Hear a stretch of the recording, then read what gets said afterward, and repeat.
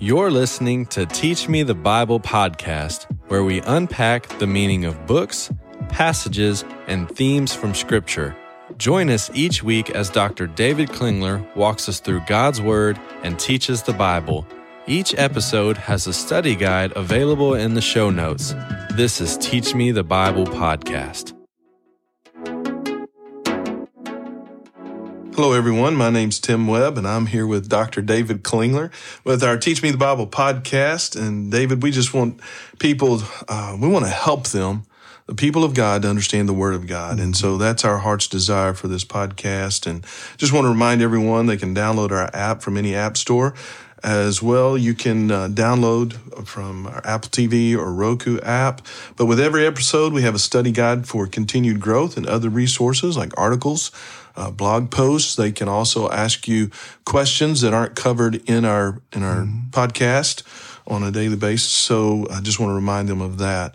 David, we are continuing our conversation here with Paul addressing Timothy, his beloved son in the faith. We've walked through, obviously Timothy's been discouraged or maybe thinking about just quitting. And Paul is very pointed with Timothy on this, correct? Yeah, he's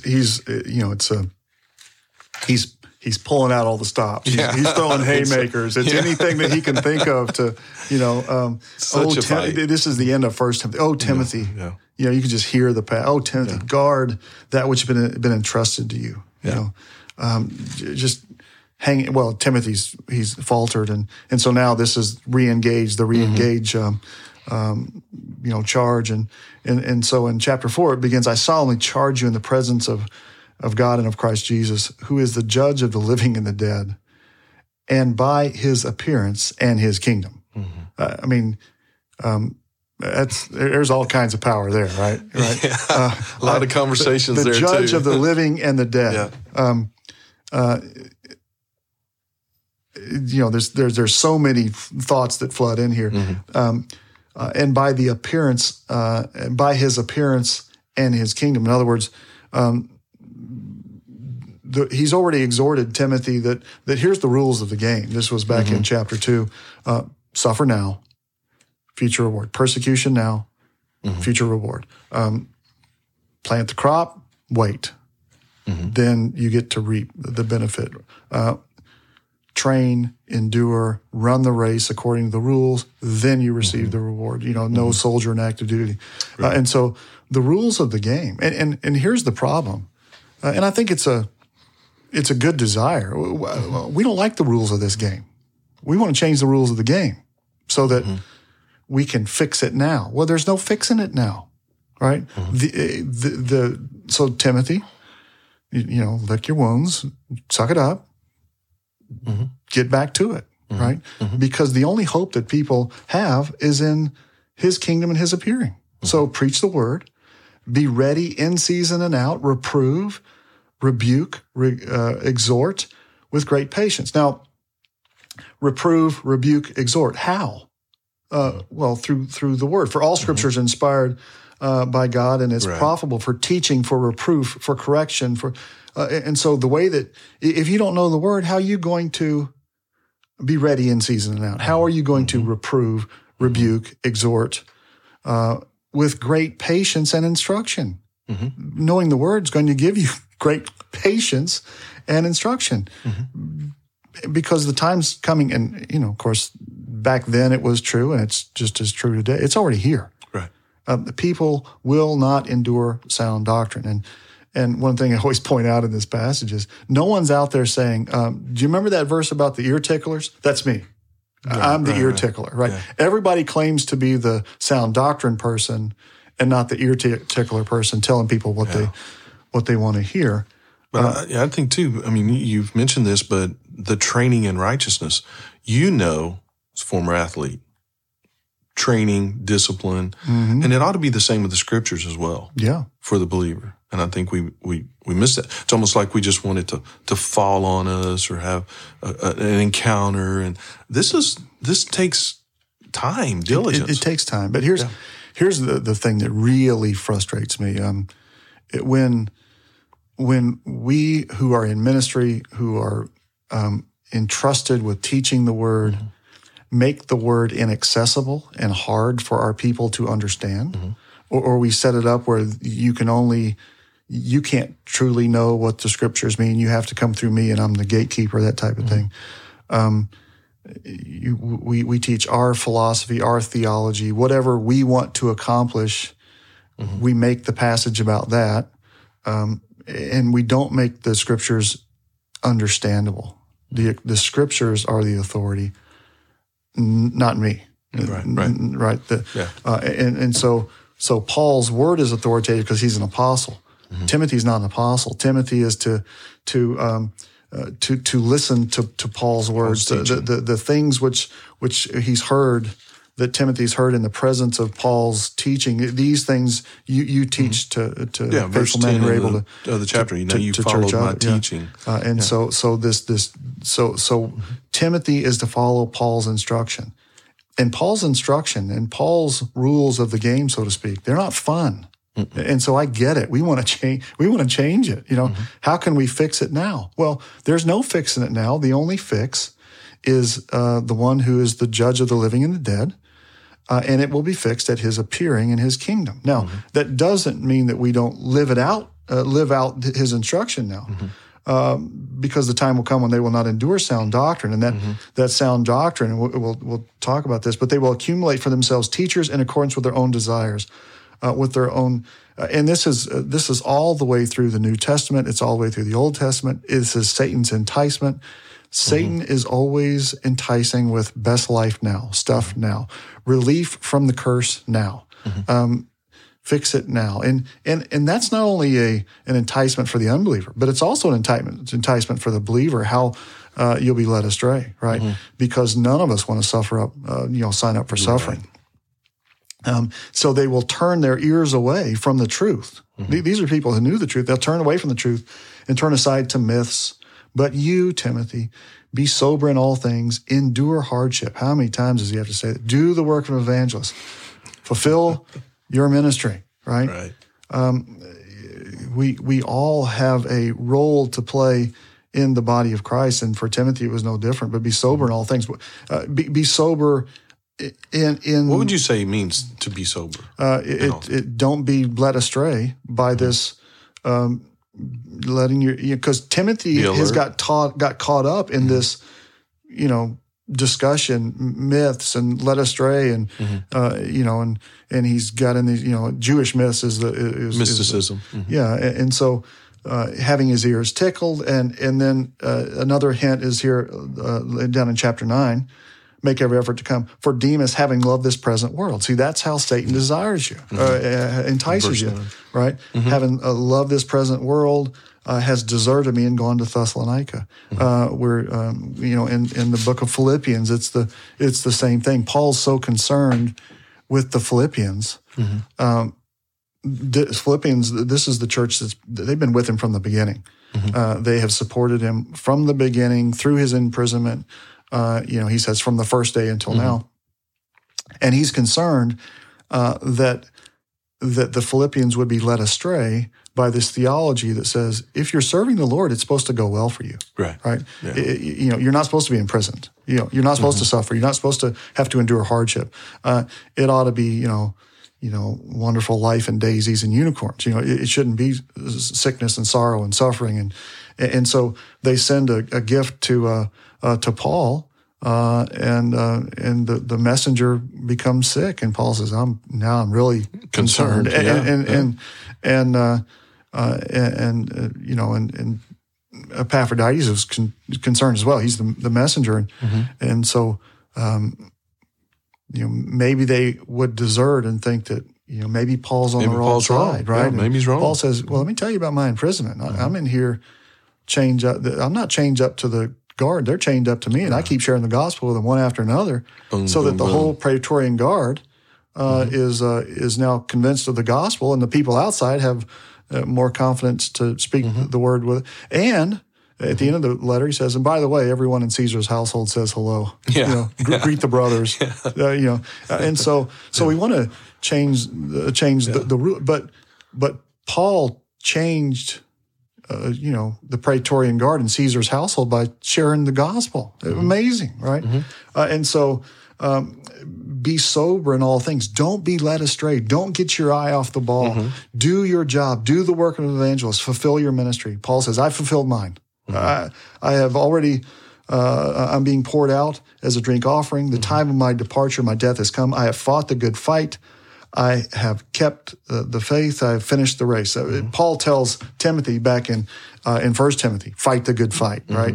And Paul says, I've done it. I've done it. In the future, there is laid up for me, and this is so important. In the future, there is laid up for me the crown of righteousness.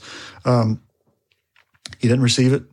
In Philippians, he says, I count all things as rubbish that I may attain the resurrection. It's a future reward. And it comes at the appearance of Christ and at his kingdom. And so this is, you have to know how the cards have been dealt and the hand that you're holding right now, and you got to play that hand. You don't get to get a new hand. And so in the future there is laid up for me the crown of righteousness, which the Lord, the righteous judge, will award to me on that day, and not only me, but all those who loved his appearing. From the very beginning, from the fall, man has had a strong desire, and this is a good desire, to get out of the curse. We don't want sin, sickness, sorrow, suffering, death, disease, persecution. Hunger. We hunger and thirst for righteousness, as the remnant did in Old Testament Israel in Isaiah.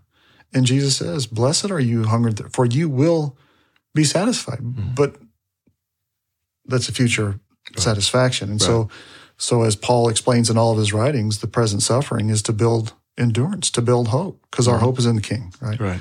And so, Paul's concern for Timothy is that Timothy would desert him, as the same concern he had for the Philippians, and the same concern that he probably rightly had for Demas, having loved this present world, has deserted me, and gone to Thessalonica, Crescens to Galatia, and Titus to Dalmatia. Only Luke is with me. Bring Mark. Pick up Mark and bring him with you, for he's useful service to me. But Tychicus I have sent to Ephesus. When you come, bring the cloak, which I left at Troas with Carpus, and the books, especially the parchments. Be on the lookout for Alexander the coppersmith. Alexander the coppersmith did me much harm. The Lord will repay him according to his deeds. Future tense, will repay him. Be on guard for him yourself, for he is vigorously opposed to our teaching. Shocker. There's always been people who are vigorously opposed. At my defense, no one supported me, but all deserted me. May that not be counted against them. But the Lord stood with me and strengthened me, in order that through me the proclamation might be fully accomplished, and that the Gentiles might hear. And I was delivered out of the lion's mouth. The Lord will deliver me from every evil deed, and will bring me safely to his heavenly kingdom. To him be glory forever and ever. Amen. And then he finishes his letter with greet Prisca and Aquila and the household of Onesiphorus, and Erastus remained in Corinth. It's interesting that he mentions Onesiphorus here, a slave, and the one who aligned himself and came to Paul in his imprisonment, wasn't ashamed of my chains, he says. Make every effort to come before winter. He's, these different folks are greeting them, and then verse 22, the Lord be with you in your spirit, grace be with you. This is such a sobering letter. It's easy to think, well, we wouldn't be led astray, well, we are led astray by the same things. We're disheartened, and this is very early in the history of the church, and Timothy as a pastor there in Ephesus getting eaten alive, and falters. Today, I don't know what the statistics are, but it's overwhelming, the number of people who they want to go into ministry, they're trained to be in ministry, and then they go into ministry and they leave it because it's just they get eaten alive by the church. They get eaten alive by, and I think part of it is I think at least in part it is a false understanding of what they're getting into. That they think that I'm going to serve the Lord and it's all going to go well and all this. No, you're going to serve the Lord, and it will go well, and you will suffer and you will be persecuted. Going well, defining that. Yeah, and the rules of the game are really important to understand. Where we are in God's story, in God's history, and what our hope is, and how we are to respond today, right where we are. And it's easy to be led astray by that because that's what happened to Timothy. We were talking yesterday about leadership and growing in that and being in those places of pressure. Yeah. And what comes out of that. And I think that is that's a huge disservice I think we do to pastors, in that not giving them time. We send them out very young. You know, I've seen a lot of pastors go from high school to college to seminary, and they just think, hey, I've got all the tools. But some have missed the opportunity to be in those pressure points, being on the anvil kind of thing. And there's so much to be learned. Yeah, apprenticeship. Yes. That was valued in generations past, where you couldn't just go be a plumber. Right. You were an apprentice to a plumber, and you had to walk with the plumber, and you had to realize that that gas line can kill everybody.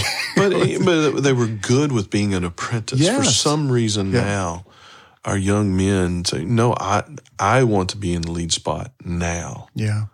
And there were, so that's a two-way street also. Yeah, I agree with you that not only do we not have the people who want to be an apprentice, we don't have those who want to apprentice someone else. That's right.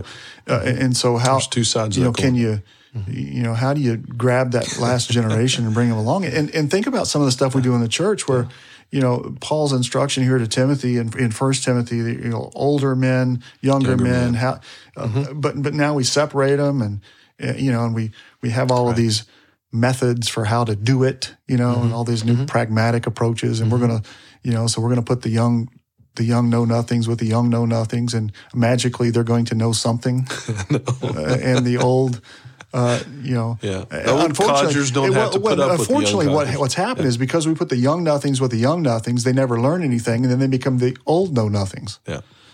And here we are. And so at some point, we've been talking about this, at some point, we have to realize we've been trying this our own way, and it's not working. Right. It's not working. And so at some point, we're going to have to say, okay, let's quit. I hear this all too often, this pitting ministry against the Bible, right? Well, you're just a Bible guy. We're doing ministry. And all of their ministry, none of it reflects the Scriptures. I'm saying, well, how's that, quote, ministry going? We keep failing. The church keeps failing. Maybe. I was listening to a discussion yesterday about discipleship in the 21st century. I didn't realize that all the rules had changed. And now, seems to me that discipleship is taking people back to the words of the apostles and prophets, the once for all faith delivered to the saints. This is where your hope is. This is where your hope is, Timothy. There's no hope anywhere else. That's right. They're going to try to entice you. They're going to lead you astray. They're going to tell you, here it is. Here's the magic little thing that will solve all your problems. Look over here. And the church is going to go after it. And there's example after example throughout church history, and 2,000 years of the church being led astray, right from the beginning with the Corinthians, right here with Timothy. I mean, this is right. The same things. It's not anything new. Right. Satan's still doing the same things. But if we don't learn from experience, if we don't learn from church history, if we don't learn from the Scriptures, then we are doomed to make the same mistakes. And so, Absolutely. And so the whole mentorship, the elders teaching the youngers, and being faithful to the Word, there's no other answer out there. And this is what Paul's instructing Timothy to re-engage, recommit, and I'd like to think. I mean, there's no. I don't think that we have any evidence to suggest either for or against Timothy's response. I'd like to think Timothy responded well, and re-engaged.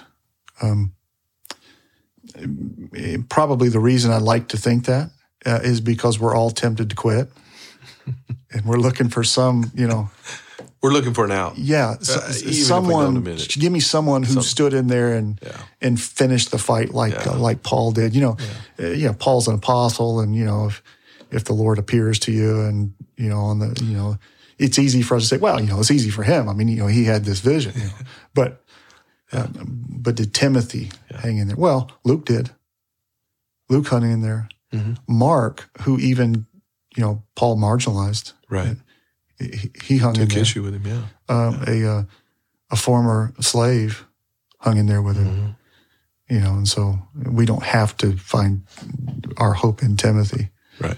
But it'd be nice if he did hang in there. It'd be nice. Yeah, I would like that. I bet he did. But even if he didn't, and this is what's encouraging to me. Is that the Lord knows those who are His, nevertheless, the firm foundation of God stands, having this seal. Mm-hmm. The Lord knows those who are His. Mm-hmm. We will fail. You will fail. We're all Timothy in that way. We all fail. The Lord knows who are His. And here's the other encouragement I just want to leave people with, and this is back from chapter 2. This is in a large house. There are not only vessels of gold and silver, but also of wood and earthenware, some vessels of honor and some of dishonor. And Timothy had been both, a vessel of honor, and then he had kind of become a vessel of dishonor as he got engaged in the mess that was going on at Ephesus. But verse 21, if any man or if any person cleanses himself from these things, he will be a vessel of honor, sanctified, useful to the master, prepared for every good work. Right, and so there's a exhortation to Timothy to re-engage, jump back in there. Yeah. Right, get up, dust yourself off. You blew it. You skinned your knee. You fell off the bike. What you going to do? You going to quit? You going to get up, pedal again? And so the exhortation is get up and pedal again. And I want to believe he did. Yeah. So likewise. So don't tell me that he didn't, because don't ruin it. Yeah, don't ruin it. Don't ruin it. Yeah.